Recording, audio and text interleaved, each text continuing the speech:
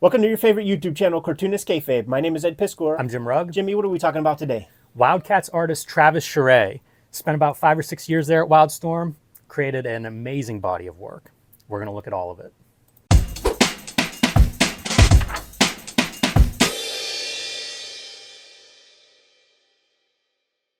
Cartoonist Kayfabe is partially brought to you by the Patreon. There are 3 different levels that'll get you access to our videos first, and at the King Kayfaber level, you will get access to all of our videos before anyone else. It'll give you a leg up on the Kayfabe effect, which means as our station gets more popular, these books disappear quickly off the aftermarket. You want to be the first one in line if we show something that you want to add to your collection. So check out our Patreon, see which level suits you best. We are also a daily YouTube channel. We have about 1,500 videos covering various cartoonist and comic books. If you go to the Cartoonist Kayfabe YouTube homepage, you can search through our archives for your favorite creator or comic book. Today we are looking at Travis Charest, an artist that I learned about whenever he starts working for Jim Lee and Wildstorm Studios, primarily doing Wildcats there at Wildstorm. He had done a little bit of DC work before this, but to me this is where he really comes into his own. And we're going to look at it from early on till he basically leaves Wildstorm around 2000. And this is our first example here, and you can see even from the design that this is very early in the image days. This is 1993 copyright, so I think this is the first Travis Charest work at Wildstorm. There's a group of different inkers putting this together. This is a special, kind of like an annual, and often you would see with these early image books, the specials were all hands on deck. Yeah. You know, you would get like sometimes a selection of artists working together. In this case, Charest is doing all of the penciling, but different inkers on top of him. And Scott Williams here on page 1.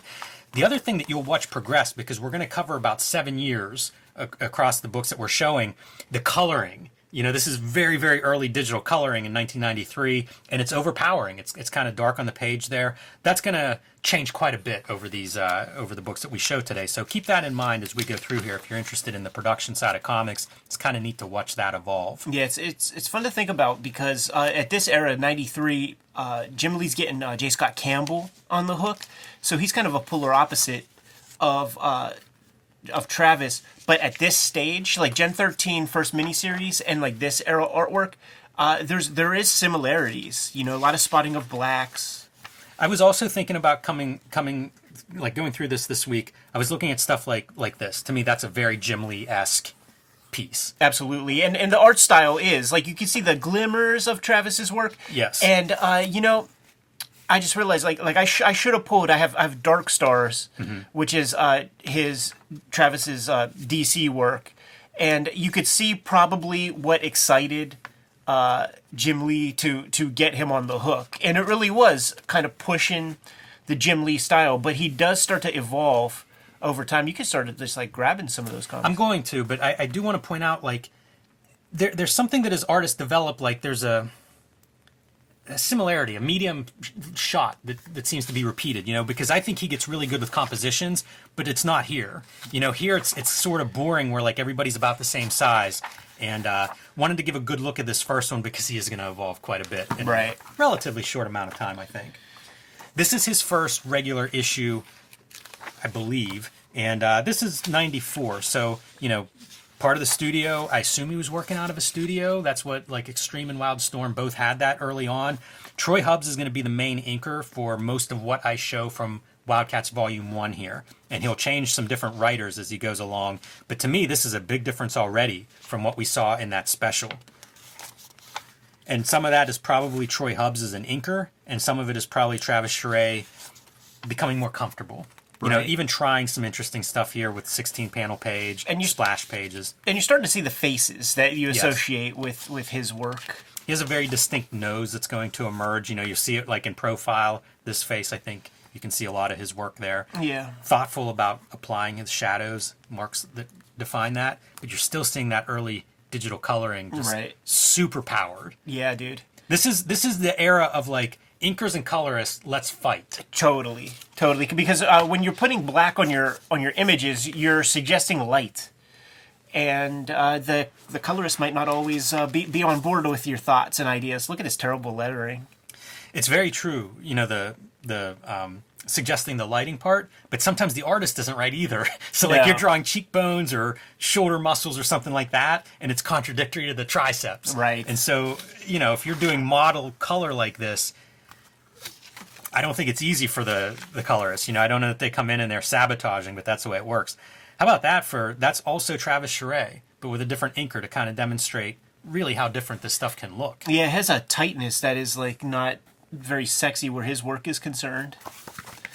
Now, dude, let's look at this very next one. Like, I pulled this off of a newsstand. Like Wildcats was. I got this at freaking Giant Eagle when this was fresh out. It was on newsprint, and you can imagine what that color must look like. Yeah, that's bizarre sounding. And I feel like even from, this is only one issue later, I feel like it's taken a big step. Yeah. So it may be a penciler and an inker communicating like what they're looking for. There could be a period of time between these two issues too. That's possible, yeah. You know, it could be as much as 3 months. Yeah, Kyoto is your colorist through most of this run too, and I think that the coloring gets better and better as it goes. So it's not even necessarily a problem with, we just need to hire colorists and people that have no idea what they're doing. I think the technology was just, you had to see it in print and learn from it. Yeah. Chiodo was probably like one of the most thoughtful colorists of the Wildstorm crew. Also, he was like the one colorist of all those dudes, Ruben Rude, Steve Olive, who would use pinks. Like pink was never, or in purples. Like that's a part of the Chiodo color. Yeah, definitely. And at this point, like I think Charest has distinguished himself from the typical, Jim Lee kind of clone. Yeah. It's so weird how those guys would show up and they all sort of looked like Jim Lee at first, and then they would become what they were. Totally. There's glimmers. You still have the bullshit fake hatching and stuff. Yeah, I think it's probably inevitable too. I imagine, but like this, Jim Lee walking through, and weighing in on pages, or right? If you want these guys to look, if you want your books to look a certain way, I would think that. But this does not look like a page out of the Jim Lee. I would think that when you see stuff like that, it's more the artist, like it's chilling effect. It's like I always thought, like, because I was super into like how to draw comics the Marvel way and all that stuff, and I'm like, that is the opposite punch. Like that is the wrong. That's like the mid range. Like you either have the clock when you're about to sock somebody, or like the follow through, and that's extremely undynamic. that is definitely tough. How about that for your? How similar does the toy ad look to the actual drawing of one of those characters? That's the era, man. All right, I'm going to show off some covers here, but we're going to skip ahead a few pages. But this one, again, feels like, okay, we're distinguishing ourselves. Right. You're starting to look like your own stuff. Barry Windsor Smith cover. Can't pass up showing off some Barry Windsor Smith on here. So bizarre that he was, like, involved in this crossover. He was just making money hand over fist, dude.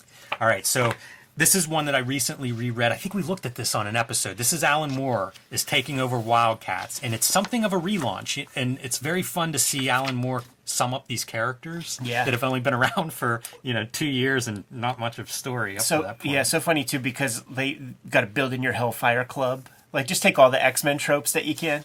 Yeah, absolutely. This video is brought to you by the books that we make. Coming out in November, I have Street Angel, Princess of Poverty from Image Comics. This collects all of the Street Angel comics that are not in Street Angel Deadliest Girl Alive, also available from Image Comics. I've also been self-publishing True Crime Funnies you can buy on my website, jimrugg.com. You can also get these from patreon.com/jimrugg, where you can find 1986 and BW zines. As Hulk Grand Design is my contribution to the Grand Design series from Marvel Comics. These are going out of print, so pick this up if your comic shop still has one and you haven't added it to your shelf yet. Ed's latest, Hip Hop Family Tree Omnibus, 500 plus pages of all the Hip Hop Family Tree comics, plus 140 bonus pages. X-Men Grand Design collects Ed's 3 X-Men Grand Design volumes in one easy-to-find trade paperback because several of those original volumes are out of print. And Red Room, Antisocial Network, and Trigger Warnings, both available now with a 3rd volume, Crypto Killers, coming in January. And now back to our video. And again, I think Charest is here now. He's going to continue to evolve, but definitely sort of his own flavor. I think it's a good pairing, him and Alan Moore. Like, how excited are you if you're a young artist and Alan Moore shows up? Yeah, I'm sure it's much more inspired scripts than you're getting from Brandon Choi, but I guess James Robinson is some of those as well.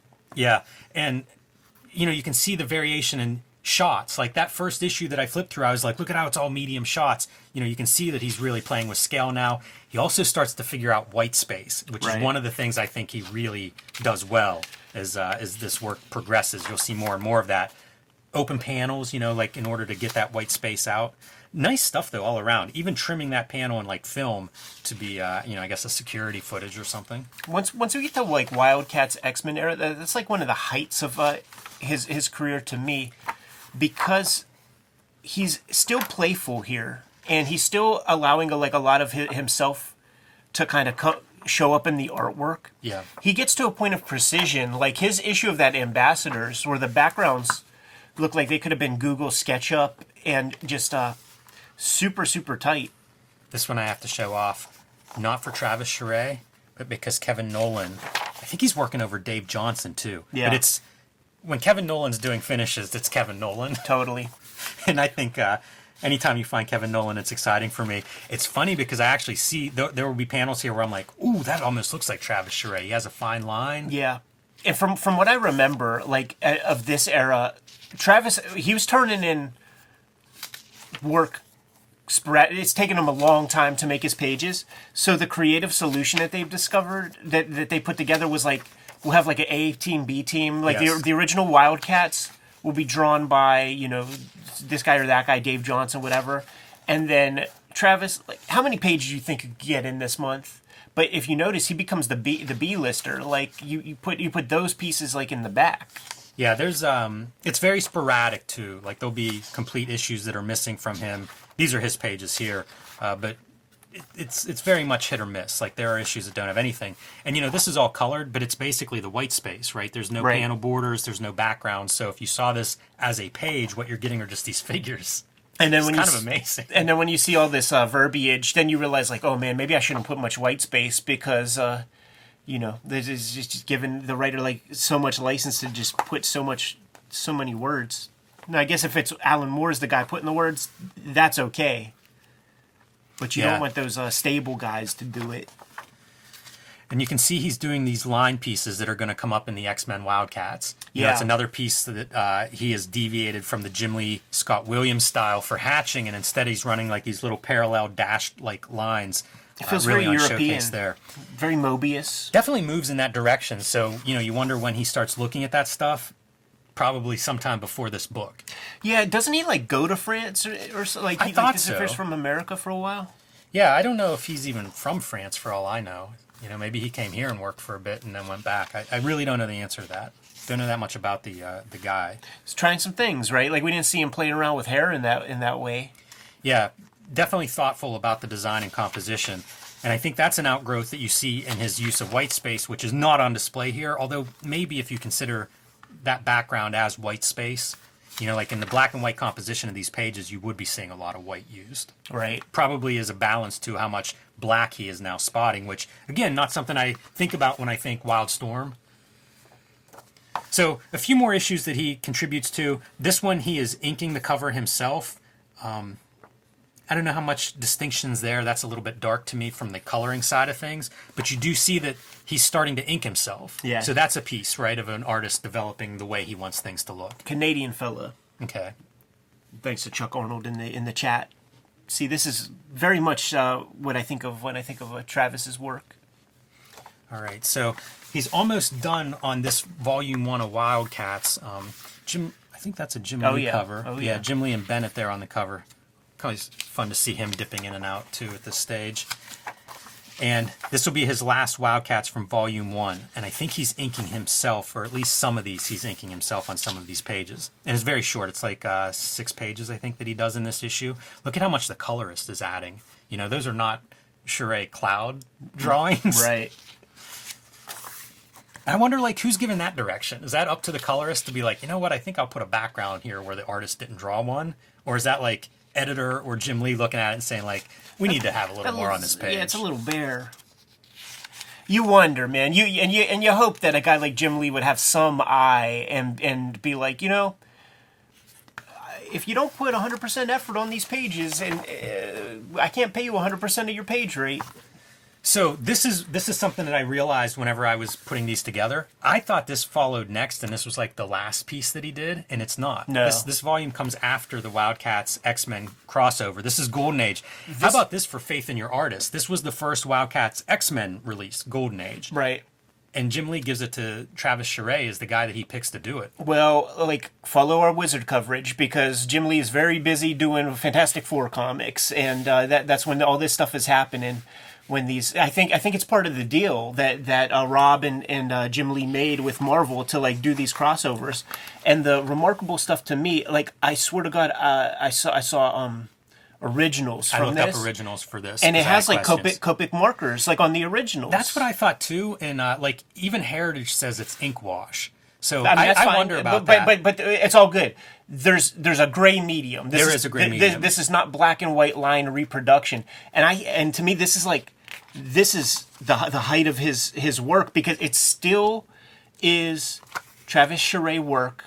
It still has some whimsy to it and some of his own personal style. He's adding those grays, which is reining in the fucking colorists, which I think is like a very, very strong idea. It fits really well in a story like this that's set in the past. You know, it's a period piece, so let's desaturate it.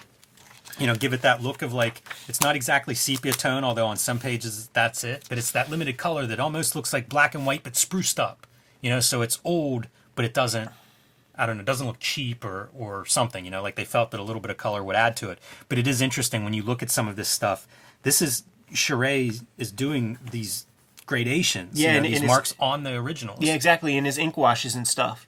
Yeah, really interesting look. And he doesn't stick with this very long. It's just for this comic.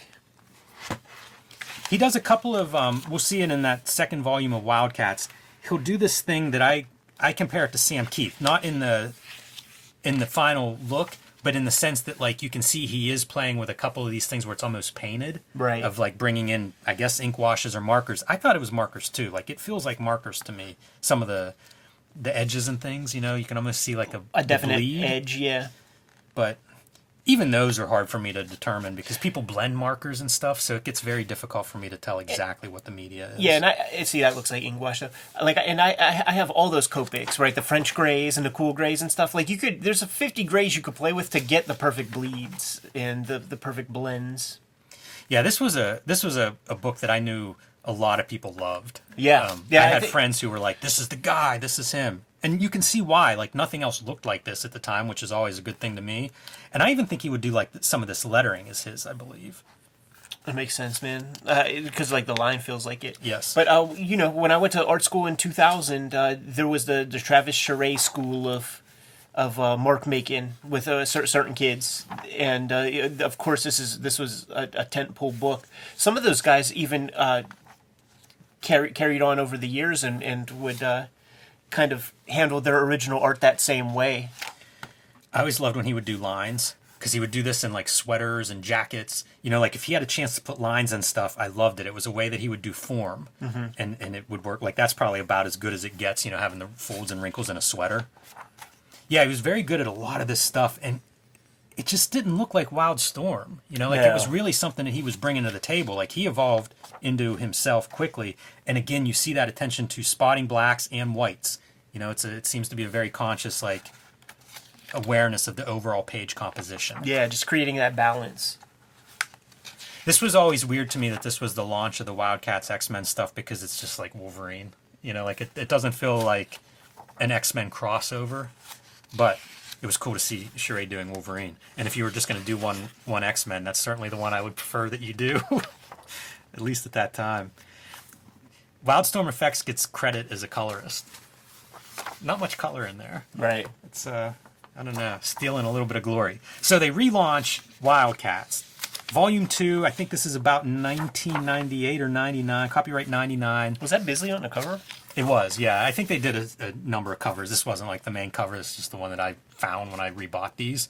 But I love Bisley, so no complaints. But that's not, you know, not the main cover. Bisley, by the way, around this time does a Warblade, like 5 or 6 issue miniseries. Is it the one where Warblade's like an artist, a painter? I don't know if I've read it, but it's Warblade being Bisley-esque. Okay, that's not the one then. Yeah, there's good stuff in it. Man, what a waste of talent that would be if it's just calm Warblade. It might have been Wiesenfeld.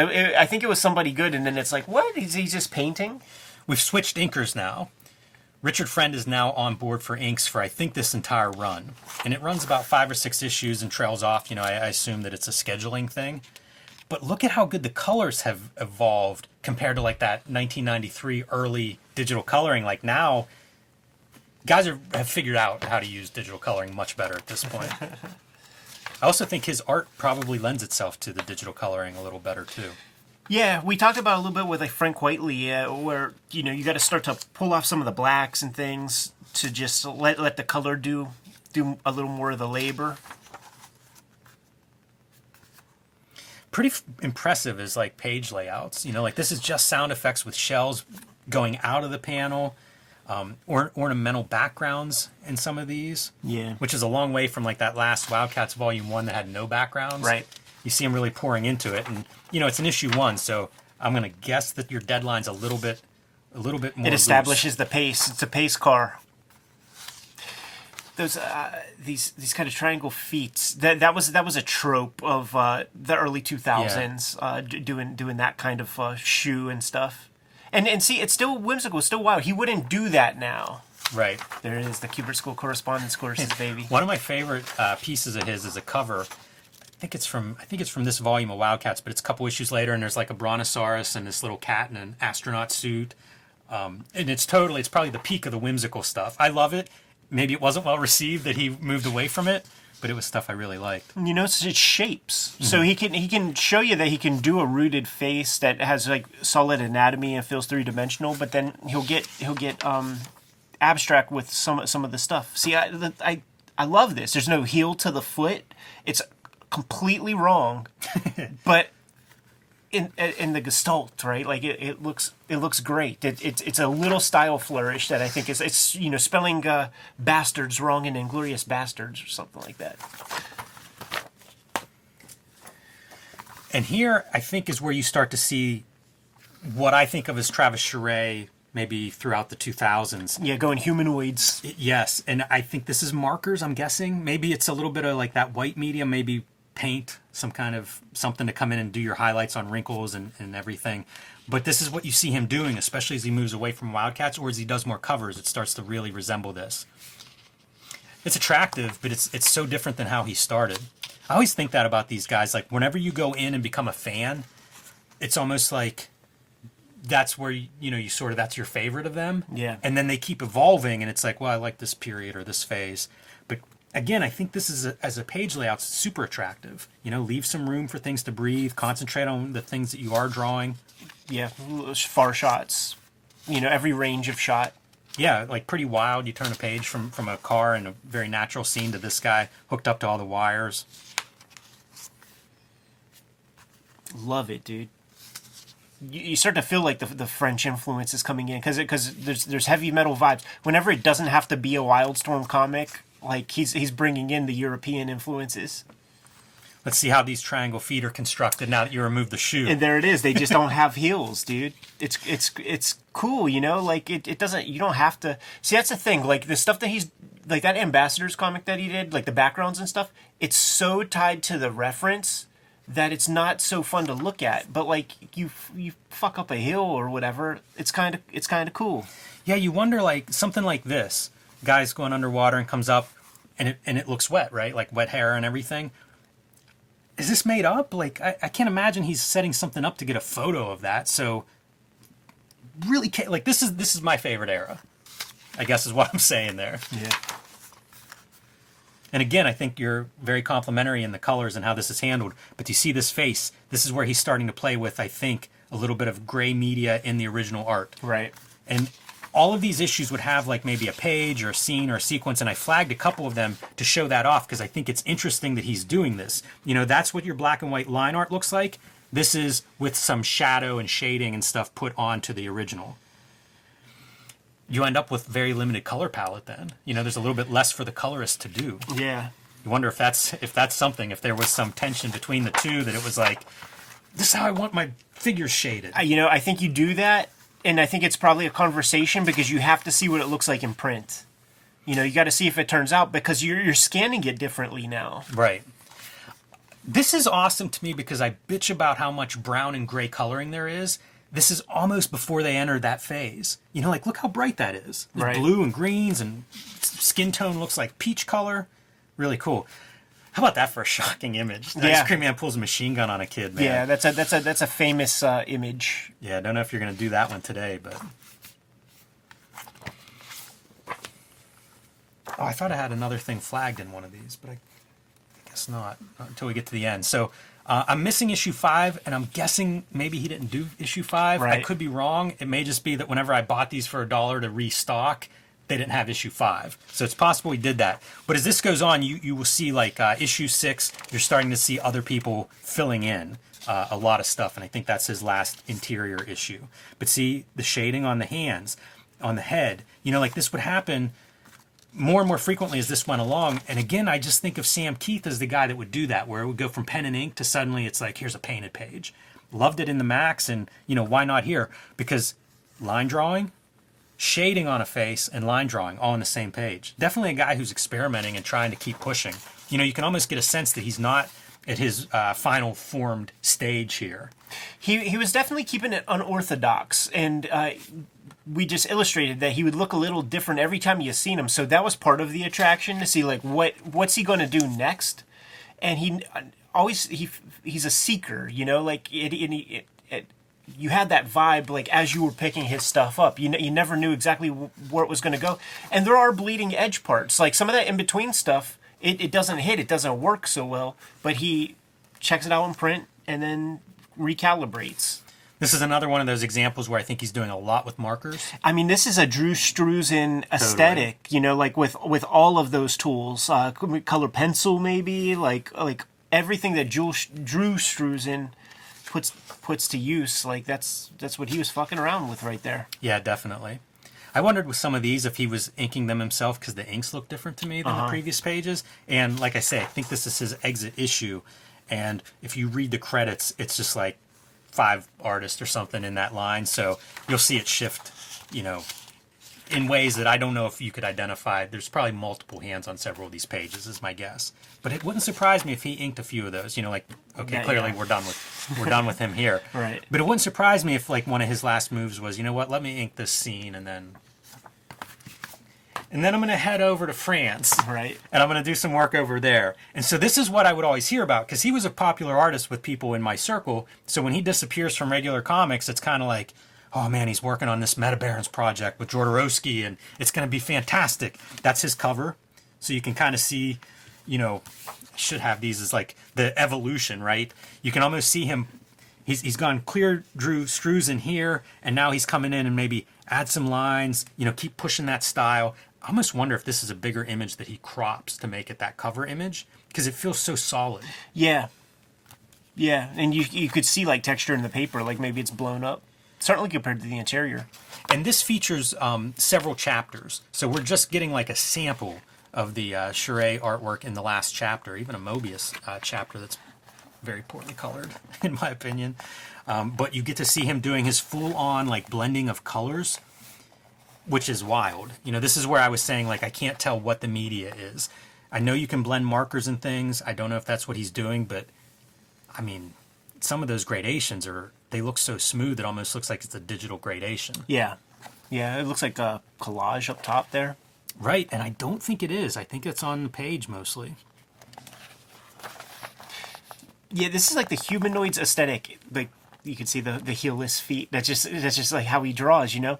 This has the humanoids aesthetic, and it's one of those interesting styles because it's so accomplished. There's so much going on, but there's also so much of it, and a bunch of dudes doing it that I don't look at it like it's like, yeah, this is awesome because it also fits into the heavy metal aesthetics. Yes. of like those like albums that would be done and all that stuff, and it's like, yeah, you guys are badasses. You bore me as a comic. It's good mark making, it's good image making, but as a comic, it's shit. Most of what I'm looking for in the comics are things that like I do or aspire to do, and this just isn't it.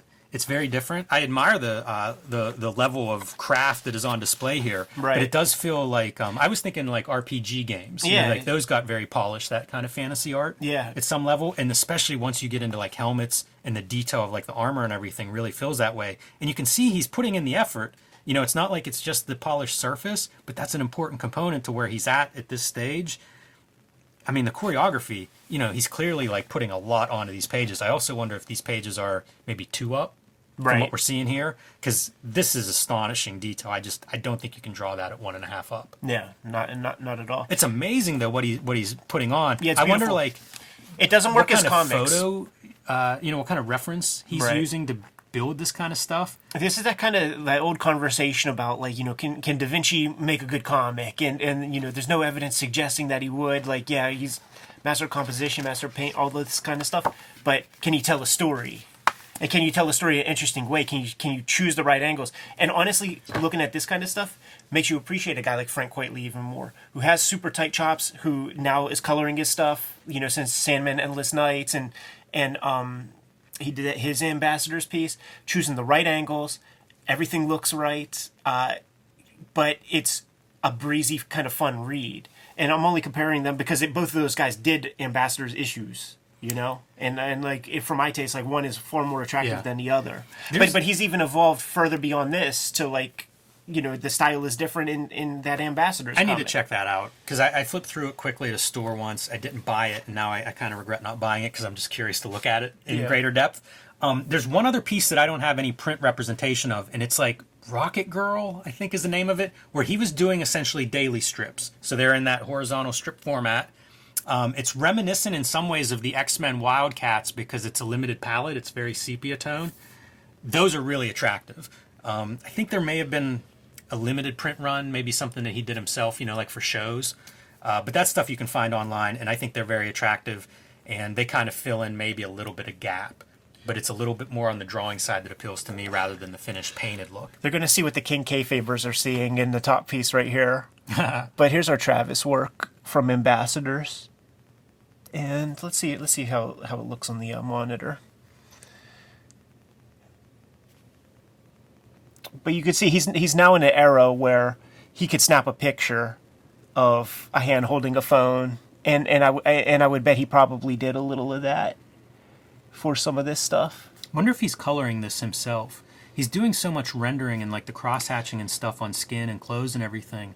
You know, it makes me kind of wonder. Like that ground is so perfect that I just know he's not measuring that out and doing that himself, you know. Like he's starting from a place of high technology photographs, and he seems way more bound to the reference than he was before he could Cintiq it up and stuff. Yeah, that something like that this area, I feel like could be a Google SketchUp piece. Right. Same with this. Some of this other stuff though, like this background, I think that's kayfabed, and that works for me. It's almost like a texture or something that you're putting in the background. It could be wallpaper.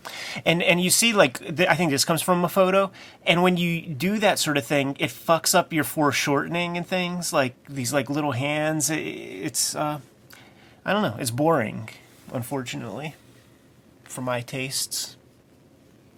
Yeah, I do like exaggeration and cartooning, and the more accurate you get, you're right. Like it does become almost like I paused the movie. Yeah, another example. Like you could cast these people, and that pose is very normal. Like he has a photo of somebody in his family or somebody who's in that position, and he makes his collage and turns out the comic that way. So it's very bound by the reference, unfortunately. But hey, at least Mark he's making Miller likes comics. Keep making them, Travis. Like keep making them is my plea. Good to go. Yes. Kayfabers, like, follow, subscribe to the YouTube channel, hit the bell so that we can notify you when new videos are available. The vids are brought to you by the books that we make, and before you is a very robust section of the books that we have available. To begin, there's the Hip Hop Family Tree Omnibus, collecting all of my Hip Hop Family Tree works. It's the 10-year anniversary of Hip Hop Family Tree, 50th anniversary of hip hop as a culture. The books are going quick. The books are going fast, and they're flying off the store shelves, so get it quickly if you want it in any sort of timely fashion.